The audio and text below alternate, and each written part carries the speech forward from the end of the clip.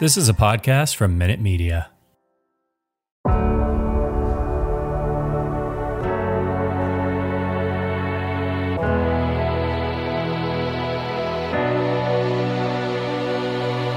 Welcome to the Blackhawk Up Podcast, part of the Fansided Podcast Network.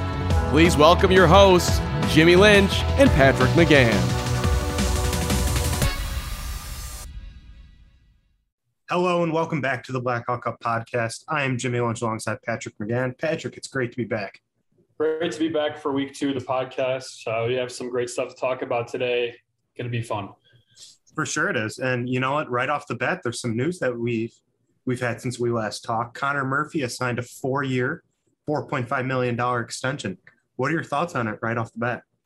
I think it's a pretty good contract. I'm pretty sure we talked about this in the last show too, right? If I'm not mistaken, we were talking about, was he one of the contracts you were talking about? He hadn't gotten signed yet. Yeah, right. So we were mentioning how they were going to maybe do that. I think it's a good contract for the Hawks. You bring in another, solid defenseman. He's been all right for the Hawks up to this point. Kind of adding on to the decent depth they have at the defensive position for the Blackhawks. It's Seth Jones now. And, I'm excited to see him play these next couple of years and see what he brings to the table.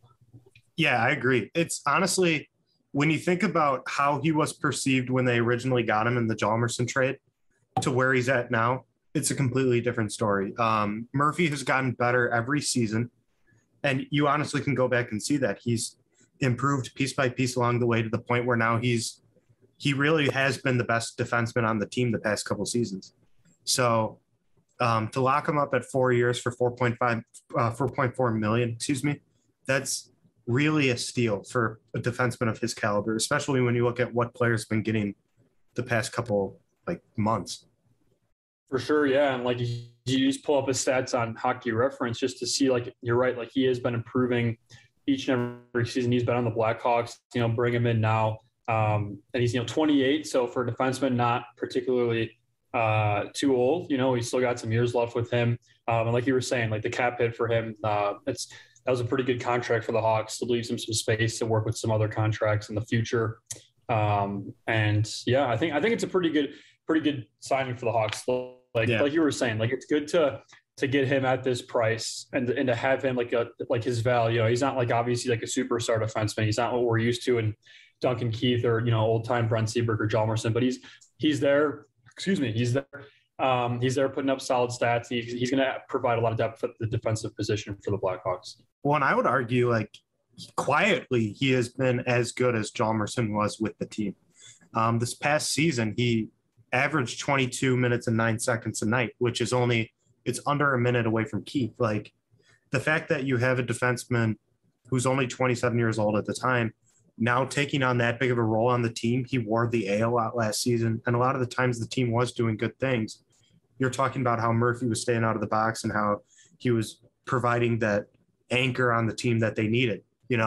I think he did his best as the top defenseman the past couple of seasons, and he's only going to be better now that he's a number 2-3 guy now with McCabe and Jones around too. Right, yeah, and just because of that current state of the Hawks last couple of years, he's had to kind of step his game up a little bit, and I feel like it's helped his. I feel like it's improved his play as a defenseman. His blocks are up there. He's had some good seasons with blocks. Last couple of years, 138 and then 123 with the Hawks. Those last 2 seasons he's played 58 games and 50 games. So, he's providing a good position, a depth position for the Blackhawks. I think this is a good, like I said, I basically don't have much more to say than what I've already said. I agree. I think just to sum it up, just basically it was a good signing for the Hawks, at a decent price for the position and the type of player he is.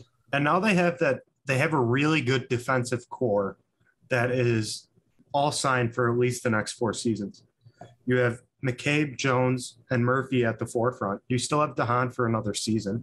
Then you'll see what happens then. But Stillman, Kalynuk, Mitchell, it just comes down to seeing who's going to fit into the lineup after that. And the team's in a really good position defensively, I think. And that's amazing because a couple years ago that was not the case. Right. And weren't you pretty high on Stillman as well? Like Riley Stillman, you think he's going to be like, you take these guys and like you said, you have them around for, the next couple of years, they can mature together and they can, build their game off each other and make each other better. Right. And we can see where this defensive core is at, in 2-3 years, it can be one of the top in the league, if they mature the right way. The thing I like about Stillman is he's young. He's only 23 years old. He really did well when they traded him for him initially this past season. And they signed him to a nice, cheap little contract for $1.3 million for the next 3 years. It kind of reminds me of Jan Ruda with the Tampa Bay Lightning, who played with Victor Hedman on the top line. And he's just there because he's with Victor Hedman. He's not a top pairing defenseman, but he plays well with that top guy. And the minute that Stillman joined the team, I think that's when Zadorov really started to lose favor with the team, because they have someone else that can play physical. They have someone else that can do that and play that role for, quite frankly, less money. So at the end of the day, what is it? It's a business. So it is. Obviously you're going to do what is financially better for your team in a lot of cases. That's what happened with the Blackhawks, and it's actually kind of working out in a couple of ways. So we'll see how, Stillman progresses. He's still a pretty young defenseman in the NHL. He is. He's only 23. He really did do great with a bigger role this past season. And that's true with Kalynuk too, when he first got into the NHL this past season. And Mitchell did okay. Budin played really well offensively when he got his shot in the team. And that's quite frankly why the team thought that they could lose Boqvist. They had all these other young players that were just as good or arguably better. And Boqvist, he's a top prospect in the league, drafted 8th overall, but it really comes down to where have you been the last year or two? And Boqvist, he's still really young and he didn't get much of a chance in the team, but they had to let him go. Right. And I remember actually having a conversation with you on one of our original podcasts that we started up, and I kind of said the same thing. You're like, whoa. Like, he's got a future. He could still be really good. But yeah. That's also true though. Cause let me mention that real quick. You trade away these guys when they're just 23, 24 years old. And it's because this team is basically expecting them to jump into the league and be NHL ready and great right off the bat. I wrote an article a while ago about how Boqvist should have probably start the season in the AHL just to kind of get his feet under him, get a little bit more confident, and that would have been good for him. The Blackhawks trade away Teuvo Teravainen after a couple years when he's still, 22, 23? And look at him now. He's an NHL player. He's great. They did the same thing with Philip Donow. They've done it with more than a couple of guys. And it comes down to the fact that, well, yes, they see them as prospects that they could use to acquire something else, but these players then go on to be something where it's like, oh, this team misses them. I think, we could obviously have a whole different conversation about that whole prospect of the Blackhawks and how, Teravainen was dealt and Danault. Specifically Teravainen I have issues with, because he actually showed a lot of skill when he was with the Blackhawks and then he got traded. But that's not what we're talking about today. But I see what you mean, right? Like they are assets. When you have a player who was drafted 8th overall defenseman, right? Like he is an asset. Yeah. Like you're pretty much describing, that's a good piece of capital you can offer a team, in a good trade. And that's what happened with Adam Boqvist. And, we'll see what ends up happening with him. He could end up, being this breakout defenseman. Remember the whole situation with Kempny and the Blackhawks. That's another, I guess, example you could say. He ended up playing the first defensive pairing for the Capitals when they won the Stanley Cup. Kempny's playing with John Carlson, so it also is similar to what you have in Tampa Bay with Jan Ruda playing with Victor Hedman. Maybe it's the same. Maybe Brent Seabrook wasn't as good. It was just playing with Duncan Keith. But when you have that really good elite defenseman, you could play him with anyone. True. That is a fair point. That you do get better based on who you are playing around. It doesn't matter, what sport it is. It could be, it doesn't matter. That's a good point. But just to kind of bring up the point, I don't know, that, there are times in a pinch, you need to give up young prospects, and the Blackhawks are in a situation where it worked out for them. And I guess it's the end of the story on that. Like, we'll see what happens with Boqvist. At the end of the day, he can end up being, 3-time All-Star. At the end of the day, he can end up being a bust. You never know. That's the way the league works. And Well, this is kind of an interesting question I have for you right now, Patrick, and it's on the fly because we don't have it in the rundown, but I'm asking you it anyway. When you look at those Blackhawks championship teams, were they built on their offense or their defense? Because honestly, you look at it and I'm like, I could say either way, but I want to hear your thought. That's a really good question, because if you think about over the course of like the championship runs, just kind of think about what stay. I mean, obviously it's different, right? Because you have more forwards than you do defensemen, right, on NHL staff. Excuse me. But like, you know, you think about who was changed out for each run and who, you know, like there were a few rentals on the offensive side. It's like 2015 was Antoine Vermette, Brad Richards, right? Like there were more rentals offensively, and like the defense kind of stayed. That core kind of stuck together. I mean, you had Keith, Seabrook, Chalmerson. I mean, that's what, a third of your, you know. Yeah, and then Oduya also for two, and right? Roosevelt too. Yep. So it's like, honestly, I feel like most people wouldn't say defensively, but I honestly think that question was meant for me to say defensively, because I honestly think the more you think about it, that it actually was more built around the defense if you think about it.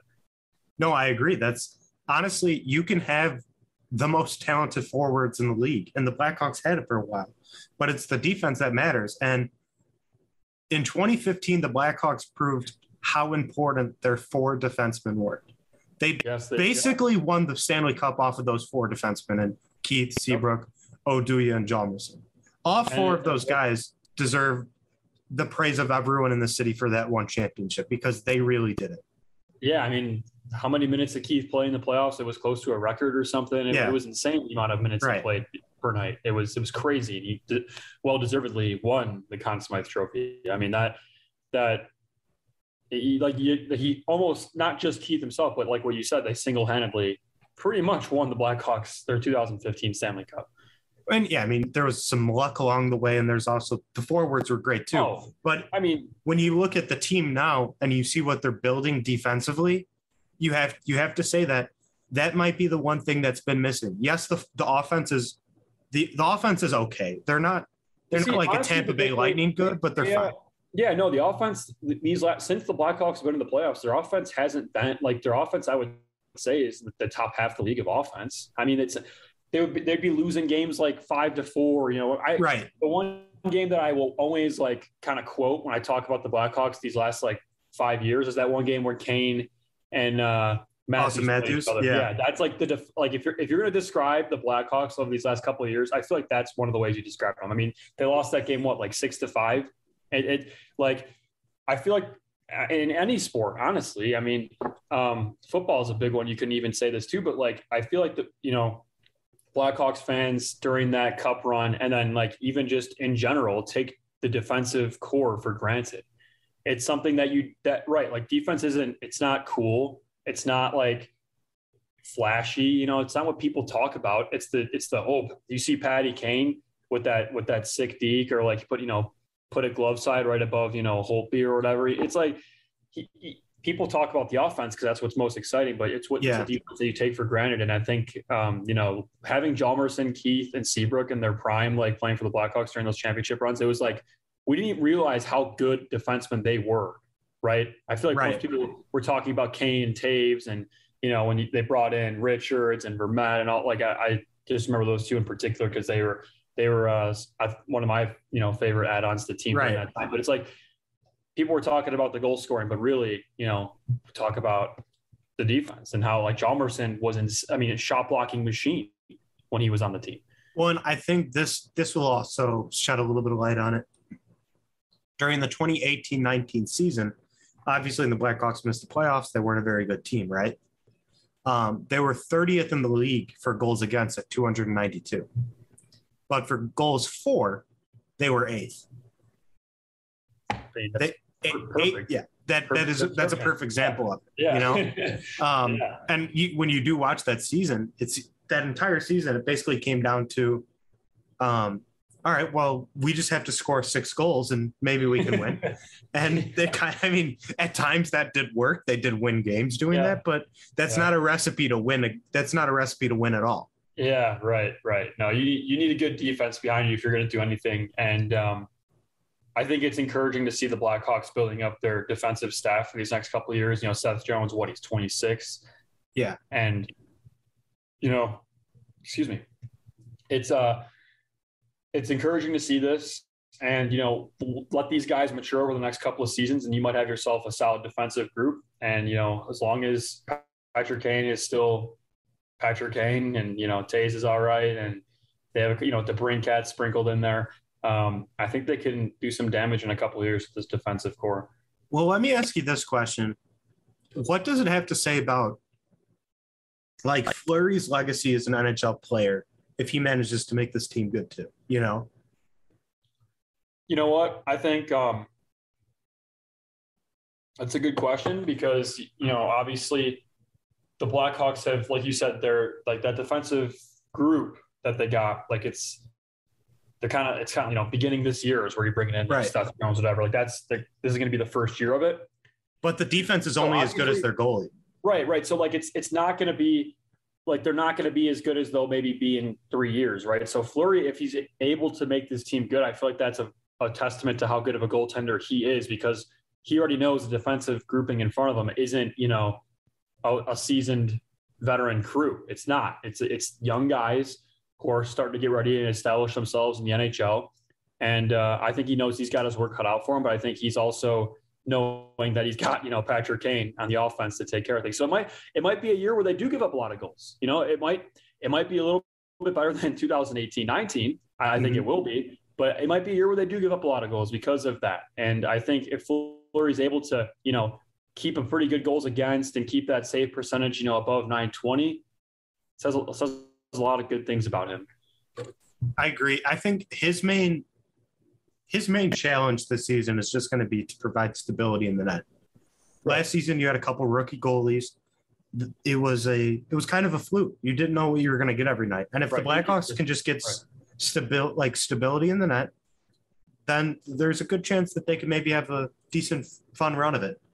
The Blackhawks haven't had a lot of fun in a long time. It's been a while since that last championship in 2015. Yeah. It's been a long time since we won a playoff series. It doesn't for this, it's just like crazy because for me, it doesn't feel like it was that long ago, but it has been. It's been, almost 6-7 years now that the Blackhawks have been competent. And now the team, it's down to just Jonathan Toews and Patrick Kane from that core group. And like, we're just going to name some players: Duncan Keith, Corey Crawford, Brent Seabrook, Patrick Sharp, Brandon Saad, Andrew Shaw. That group's all gone now. Some like Duncan Keith's on a different team, but a lot of those other guys are retired and just out of the league. And when you look at that core group of players, Nicholas Hjalmarsson included, Marian Hossa, which of those, like that core group of players that won 3, do you think was the most important?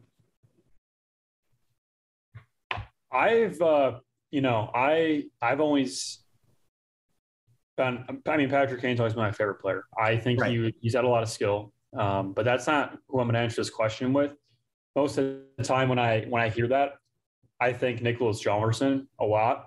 I think that he was huge. I think that if we ended up losing him to the San Jose Sharks, things would have been a lot different. Not saying that the Blackhawks would have been awful. I'm saying that he does not get as much credit as everyone else does. But he he should be a Hall of Famer. And obviously I'm a biased Chicago Blackhawks fan, but Nicholas Hjalmarsson is one of the best defensemen to play for the Chicago Blackhawks in the history of the team, in my opinion. He was very solid for the Blackhawks. He was, obviously Duncan Keith and Brent Seabrook were, had most of the spotlight, but that's why I think, a lot of the things he did went unnoticed. And I think I would say Hjalmarsson is who I would think has been, very key for them, for the Blackhawks. And obviously you have Patrick Kane, Jonathan Toews. Obviously you need them too. Yeah. But I would pick Hjalmarsson. When you look at those players that obviously every team's going to have those couple star players, you know what I mean? Every team's going to have someone like Jonathan Toews, someone like Patrick Kane, someone like Duncan Keith usually. And yes, those 3 guys we just named have been probably arguably some of the best to ever do that. But to me, when I answer that question, I'm going to also have to say Marian Hossa. I was between him and Hossa. I was going to say We were both thinking outside the box, but yeah. The reason I'm saying Hossa is this team still misses Hossa. Oh my God. This team still doesn't have a player like that. And I'd argue that's when they really did fall apart, was when they lost Hossa to an injury. Yep. Hossa, he wasn't just his goals. He wasn't just his power forward moves. It was his back checking, his great defensive play. Arguably, those stats that no one talks about really and that don't show up on the point sheet, those stats matter more usually. Yes, and honestly, you forgot to mention a big one too. Is Hossa went to 2 Stanley Cup Finals before he even was with the Blackhawks, so his playoff experience and being able to play in those big games also helped too. It helped to like he'd already been to 2 before Kane and Toews had been to 1, right? Yeah. So it's like he knew what he was doing. He knew he had that experience, that cool, calm composure. And, he was a real treat to watch. And it was awesome when the Hawks brought him in. And I remember we were talking about last night, prepping for the show. Man, what we would do to watch him play again. He was awesome to watch. And he was a great guy, great presence in the locker room. And it was a really, really sad way for him to end his career with that condition. And, but hey, a Hall of Famer now. Oh, Hall of Fame. He's going to the Hall. Yes, so. Yeah, absolutely. Because he went out so quick, I feel like people kind of forget about him sometimes, but he was awesome. He was such a treat to watch. And yeah, it's tough to see that kind of group leave the game, Right. Right. It's tough to watch. Yeah, it is. Guys, even people can say whatever they want about the Brent Seabrook contract. And even I've been critical of it, but Seabrook as a player, he was a heck of a player during his glory years and during the times that the team really needed him. He stepped up. Never forget that Game 7 goal, against Detroit. Right. Against Detroit. That was awesome. Well, that entire series for him too, where Jonathan Toews got upset. He was in the penalty box and then Seabrook walked in to try and calm him down. You have that leader on the team in Jonathan Toews, but even he turns to someone too. Yeah, right. And now the team still kind of has that now, where that next generation of leaders is in place already, kind of. You have for sure. Alex DeBrincat wore the A a lot this past season. Granted, practically everyone was injured at some point, so it took a while to get there, but you have that next generation already in place, learning from this new that veteran group now. Absolutely, yeah. And it's just weird for us because now we're starting to get into our, second generation of Blackhawks players almost. And, to see guys like that, out of the league, Crawford, Seabrook, Shaw, Hossa, it's kind of sobering in a way. It's like, dang, those days are over. It's time to kind of reset. Now with Kane and Toews as not the young guns, but the veterans, and see what the Blackhawks can do. It's weird. It's kind of sobering. Well, let me ask you this question. When you look back at that old group, we already answered who that most valuable or most underrated player would be, but the Blackhawks, when Seth Jones came to the Blackhawks, they already gave away Nicholas Hjalmarsson's number 4 to Seth Jones. Obviously, Seth Jones is the future of the defense. He's going to be the franchise player for the next 6 or 7 years, hopefully, knock on wood. So I would have thought that all that core group that won 3 would have gotten a banner. They would have gotten their number retired. And I know people are like, teams don't retire that many players at once, but also at the same time, teams don't win 3 Stanley Cups all that often. The Blackhawks, half of their championships belong to those 3 players. In that own right, they deserve it. What do you have to say about the players? Who gets their number retired? When do they do that? When do you just give me a prediction on it? I've been a very strong proponent, realistically or not, that the players that won 3 deserve banners no matter what, bar none, no matter what, they deserve banners. Each of the players that were there for all 3 Stanley Cups. Realistically, do I think that's going to happen? I don't know. We had a good conversation about this last night when we were prepping for the podcast. And obviously, just to kind of reiterate some of those points, it's just you were saying about how they're giving Hjalmarsson's number away, how they should kind of been like, under the table saying like, hey, like don't take 4, something like that, because they are prepping to retire it. I think the Blackhawks are going to wait a little bit. And I feel like it's too soon to retire their numbers. And it's funny because I remember our conversation yesterday. It's like, oh, well, Henrik Lundqvist is, already. Yeah, but that's a different. And we were like, oh, it's different. But at the same time, it's also kind of not different because he didn't win a single Stanley Cup with the Rangers. Like, it's different. Hjalmarsson, even Hjalmarsson did and Hossa did.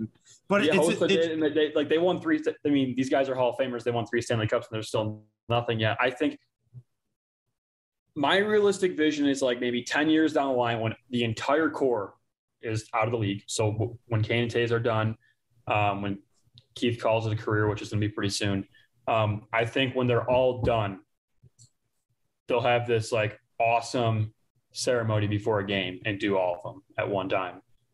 And I see what you're saying. I also think it's going to be, knowing the way Stan Bowman runs his organization and knowing the way the Blackhawks run the organization, it's going to be when they're really bad, because that's the only way they're going to be able to put fans in the seats. So I really do think, though, that don't you think that players of Toews and Kane's caliber, and even Keith, the minute they retire, they announce, okay, that number's going in the rafters. We're doing it. They should. No, that's what they should do. You asked me what you think they should do. Oh, sorry. You asked me what you think will happen. Yeah, what will happen? Yeah. Okay, I just, it's interesting because obviously Seth Jones is a pretty well-known player, and he's making the 3rd most money on the team, and he's signed for the longest amount of time. And it's interesting because, of course, you'd give Seth Jones number 4 if he asked for number 4. But I wonder if at the same time, if a random, I can't even think of a player, like Ryan Carpenter, if he goes, hey, I want to wear number 81. Are the Blackhawks like, yeah, here you go? Yeah, that's a good question. Like the status of that player. I understand Seth Jones gets what he wants. Probably he wants to be number 4. He can be number 4. And it goes back to that time Marcus Kruger gave up number 16 to Andrew Glad when he rejoined the team. Even though Kruger had won 2 championships, he said, no, yeah, this is the veteran. Here you go. Here's your number back. You wore this before me. Forgot about Kruger. We could have a whole conversation about those players that we forgot. But I was just thinking of Adam Burish. Love that guy. But he deserves his number retired no matter what. But, I don't know. That's a good point to bring up because, obviously Seth Jones is the future, And you do bring up a good point because he is going to be with the team. He should be, in theory, because he's signed the longest with the team the longest. And should be great years every year. He's going to be – his Corsi numbers are going to be great. It's going to be a fun time, But it's just like – Stanley Cup. If they're going to retire those numbers, you figure it's probably not going to be when Seth Jones is on the team because what? Are they going to take his number? Like, are they going to be like, hey, Seth, 6 years they're going to be like, hey, I think it shows that they're not going to retire Hjalmarsson's number. I know obviously things could change later, but if they were going to do it, they're not going to remember later on like, hey, Hjalmarsson was great. We should retire his number. No, it would have been like right when he retires from hockey, they'd be like, that was a main part of our team. I feel like it's just, I don't know, like you said, a player of that caliber should go right away. But I just think they're going to wait for all of them, honestly, because I feel like, I guess this is kind of a dumb point to bring up because it's happened before, but like Kane and Toews are going to, then let's just say they retire 81 and 4 and, in 2 months in the middle of October. And Kane and Toews are just sitting there like, damn, I play with those guys. And Kane and Toews, I'm pretty sure they know where their legacy is. No, I'm just saying. Even Keith, all those guys know where their legacy is. They know, but I feel like they just got to wait to do all of them at the same time. Okay. I feel like they got to wait. But then, again, obviously, like you said, it doesn't make sense why Seth Jones is still taking 4, whatever. Eventually, I feel like they got to do them all at the same time. However, maybe Hjalmarsson gets left out, whatever. Okay. If you're leaving out Hjalmarsson. If you're leaving out Hjalmarsson, you're probably leaving out that tier under, right? So obviously that means you're probably retiring Toews, Kane, Keith. I would argue Seabrook, and this gets difficult because Toews, Kane, Keith, people are like, oh, Hossa. I mean, Hossa generational player. Of course, you're retiring his number. Sharp was an assistant captain throughout all that. Right. Shouldn't you retire him? Yeah. Seabrooks was the number 2 defenseman. And then it's everyone except for Sharp. Or excuse me, everyone except for Hjalmarsson. So that's the thing. Like, it's either going to be all of them or just like that main 3. Yeah, and I feel like it's going to be that main 3. It should be all of them, but I feel like the Hawks, it'll be just those main 3. But like, you got to think about this from like just like a normal, like just like basic NHL or sports fan. Like, it's like the Blackhawks won 3 Stanley Cups in the span of 6 years. Yeah, like that just does not happen regularly. Yeah, and this calls for circumstances where it's like, all right, well, you know, like they can get greedy. They can retire all. There's no reason why they shouldn't retire all these numbers because that, like you said, that also doesn't happen often. It really doesn't. And I know they don't want to retire too many numbers, but also at the same time, again, it doesn't happen ever. That's never going to happen again with this probably team. Not. It probably will never happen again. And if it does, it'll be long after we're gone. And you know, it's you know, once in a lifetime stuff. And it's like, obviously you don't want to give out retired numbers like it's candy, but at the same time, they earned it. They freaking earned it. No matter what. I mean, I don't care what anyone says. They all earned it. They earned that. Not that they're playing for that, but they just deserve that respect because of what they did for the city. Yeah. For the organization, and then on a citywide level, and even for the game, the game of hockey. I mean, well, and it's interesting too, because we did talk about this a little bit yesterday. The argument of what about Corey Crawford?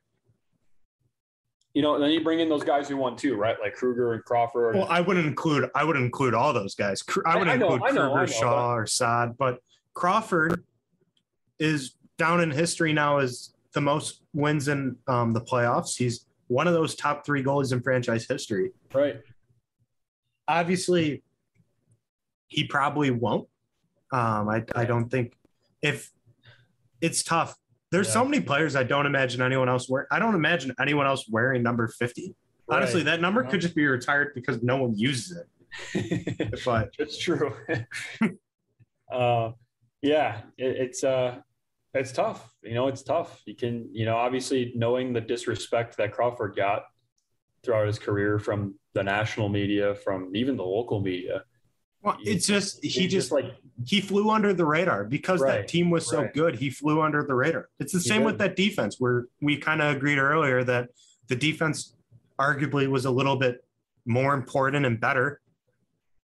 And it just flies under the radar because of the great team in front of them. But when you think about those times the Blackhawks did win, 2013, Kane got the Conn Smythe, but it wasn't Kane's originally. That belonged to Crawford. He had a great playoff run. Even in 2015, when he talked to, there's an interview with John Cooper. I can't find the quote right now, but John Cooper spoke really highly of Corey Crawford about that championship team, because no matter what, he was just so like stable in the net. Right. You didn't see errors very often from him. Yeah, and you know, just to kind of reiterate the point, just you know, who decides who wins the Conn Smythe? Yeah, I mean, no, obviously. Right. Like, I'm saying that the people who decide, like the sports media, right? Those people who vote on that, no one, like you said, he flew under the radar. People didn't respect him. It was always a funny joke when other teams, you know, would play him. It's like Crawford sucks, you know, or just like Crawford. Like that was kind of what was going on. He got a lot of disrespect for whatever reason. I mean, I was one of the Hawks fans that wasn't a big fan of him at one point. I'll admit that. But, you know, he just kind of the way his whole career has been, he just hasn't gotten that respect that he really does deserve. And, you know, him being the backstop for 2 of those championships, you know, could solidify him to retiring range. But, you know, obviously time will tell. And, I mean, I wouldn't be surprised if it didn't happen.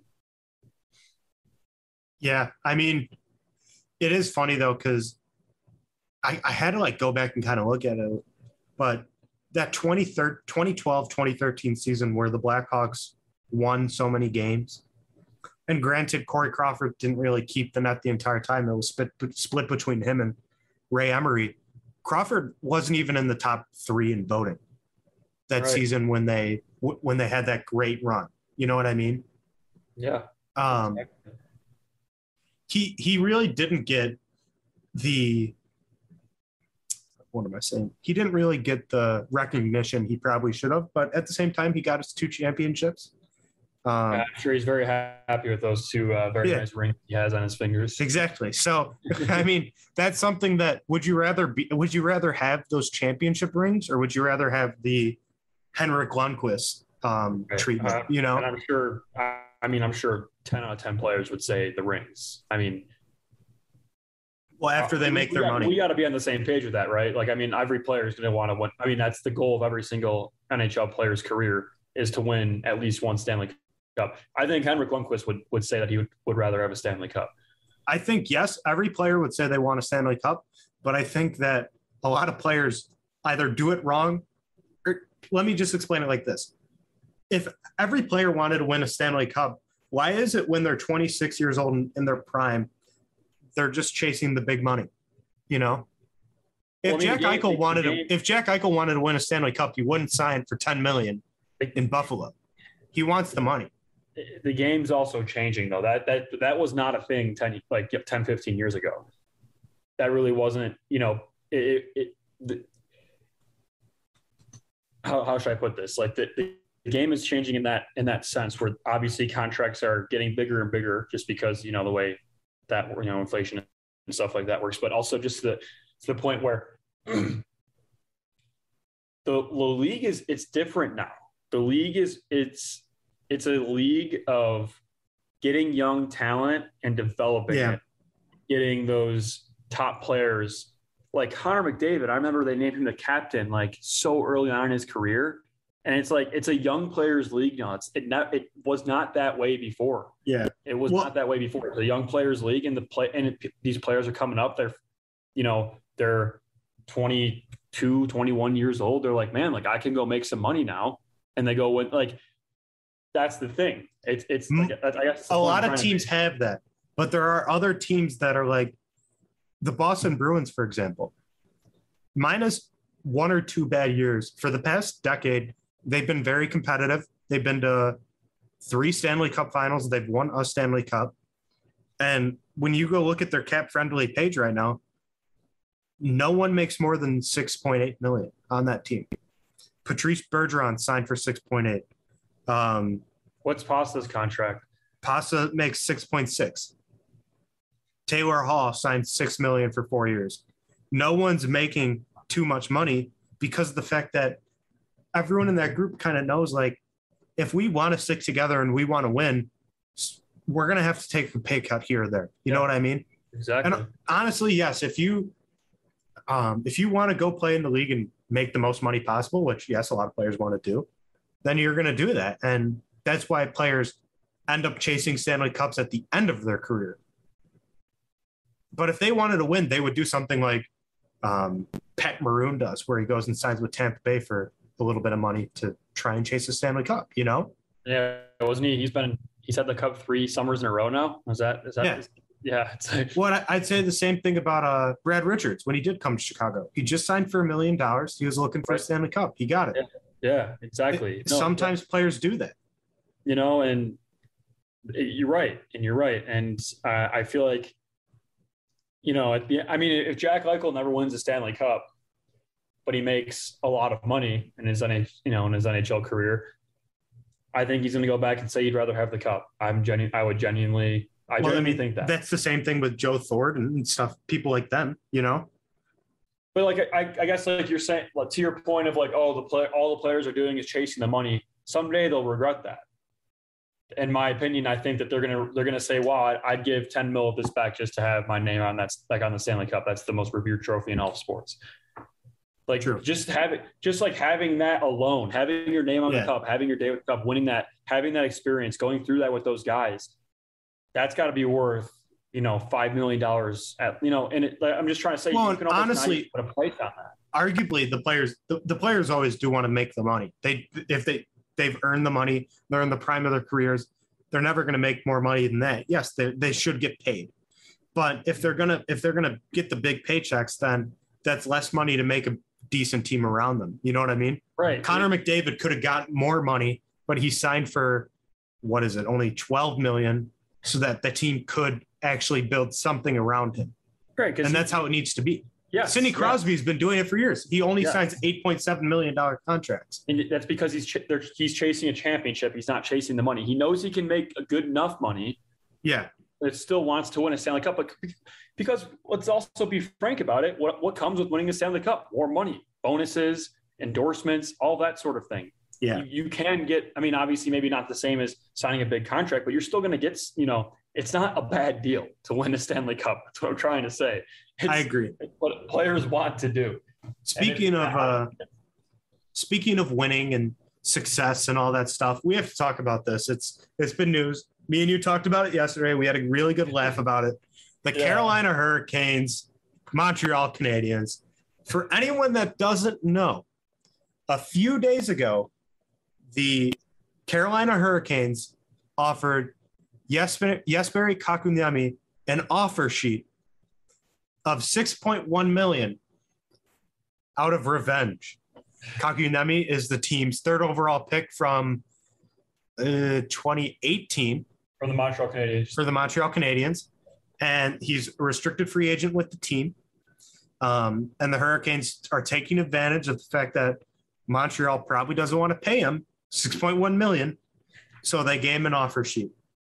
Pat, we talked about this a little bit yesterday, and I just want to hear your a little bit of reaction from you about it.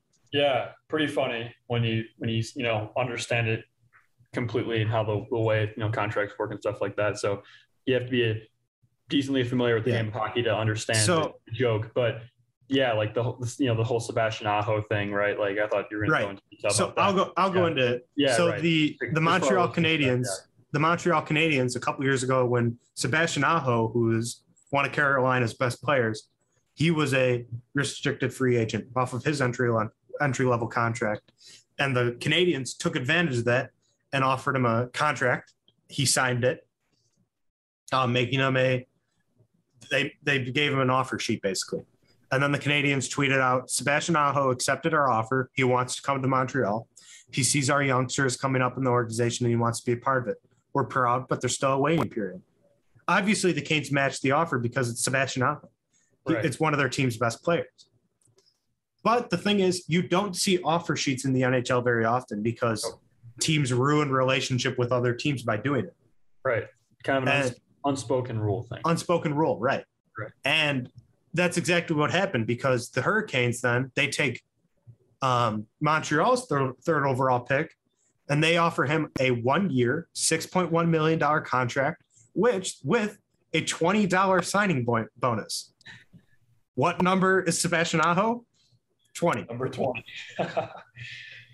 I mean, it literally does not get any better than this. Their GM drama. I mean, their GM basically gives out the same quote, flipping the team, saying, yes, Barry accepted our offer. He wants to come to Carolina. He sees the core we've built and he wants to be a part of that. We're proud, but there's still a waiting period.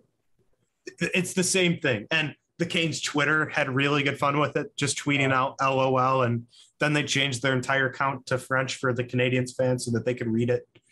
I mean, they could have done a better job with doing that. It's fun to watch from an outside. Like, I'm not a fan of either of those teams, it's very fun to watch. I'm sure if I was a Canadiens fan, I would be livid. And if I was a Hurricanes fan, I would be a little upset because Kotkaniemi is not worth $6.1 million. He has not. He was scratched in the Stanley Cup final. He hasn't done a lot so far in his career. He's not making $6.1 million. But now because of this deal, the Canadiens can either match it and choose to keep him or lose their third overall draft pick from a couple years back. Which not even like just speaking to the fact that third overall draft pick, he might pan out to be something really special. Not even considering that, he was more or less being used as trade bait for the most part anyway. Right? Well, yeah.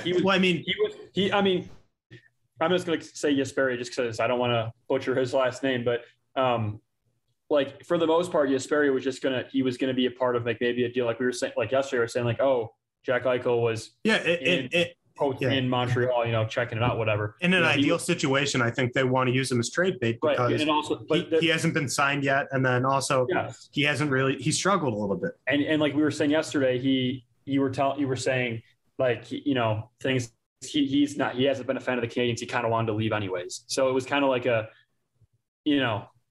kind of screwing with Montreal in a way where now it's looking like they're not going to be able to use him for trade bait because matching that offer is pretty high price to pay. Well, yeah, if you match that offer, then all of a sudden, okay, so the team has him for $6.1 million. They can choose to try and trade him and then retain half the salary for the year. Right. But then even then, like a team probably doesn't want to pay $3 million for him. Obviously, they will, but the asking price isn't going to be as much if he was just making less. You know what I mean? Right. It's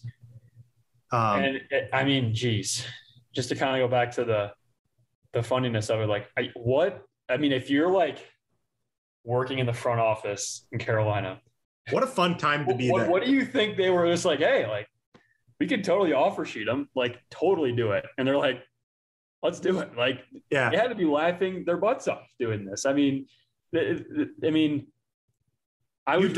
don't see this kind of drama in the NHL. I was reading some articles saying it's good for the NHL. This is going on. Like people are, some of those Canes tweets went viral. It was funny. They literally tweeted out an article of it and they said like LOL. And they tweeted out like an Uno reverse card. Yeah. Right. Like just the fact that the signing bonus is literally $20. Right. That's the cherry on top. Like in an official contract like that, the signing bonus is $20. Like, well, and just because this is like an unprecedented thing already, if he does go to Carolina, chances are they can just re-sign him for less money. They'll give him extension for less money for the year after this in 2022. Yes, yeah, like it could end up working out for the Hurricanes. You're giving up a first round draft pick and a third round draft pick, but honestly, I think the Canes are kind of banking on a playoff run, and I think they're fine giving like the 20th overall pick away because they're just messing with the Canadiens, and that's what they did to them. Or if Montreal chooses to match the offer, then all of a sudden they're paying this guy a lot of money for this season. Yeah. And what do you think they're going to match the offer? Let's just make our predictions right now.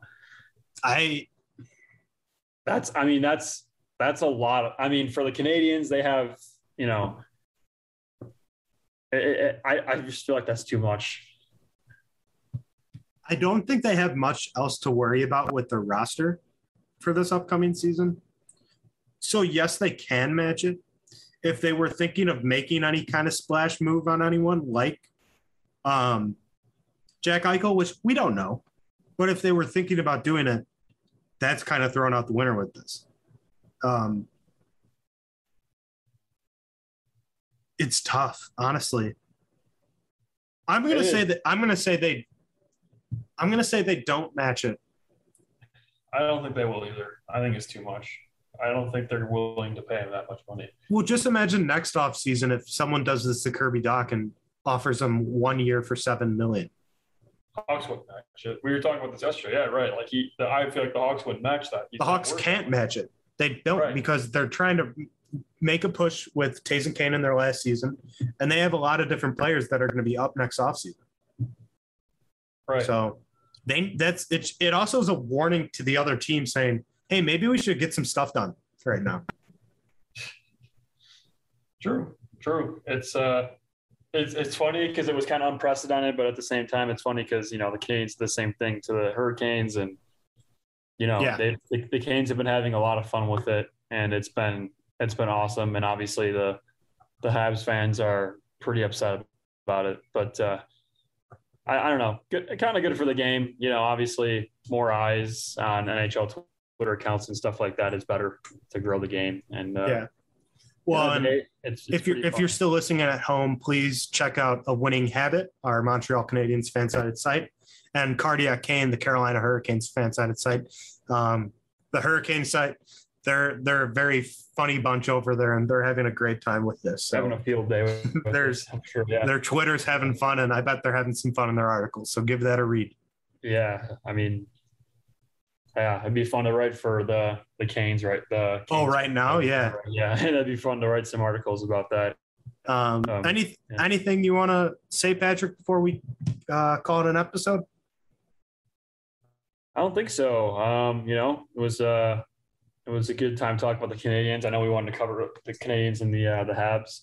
Other than that, I think that's it. Until next week, we're have a good show planned out, and the week after that as well. We already got a couple shows out in front of us planned out, and stay tuned for more good, exciting content from the Blackhawk Cup podcast. As Jim can attest to, he's got it lined up for us. Yeah, you heard it from Patrick first, but we're in September. The season is 1 month away. It's going to be a heck of a time, and we thank you for listening. If you're listening on whatever you're listening on, give us a rate, give us a review. If you want to ask us any questions that we could talk about on the show, that'd be great. Have a great day. Yeah, go Hawks. Go Hawks.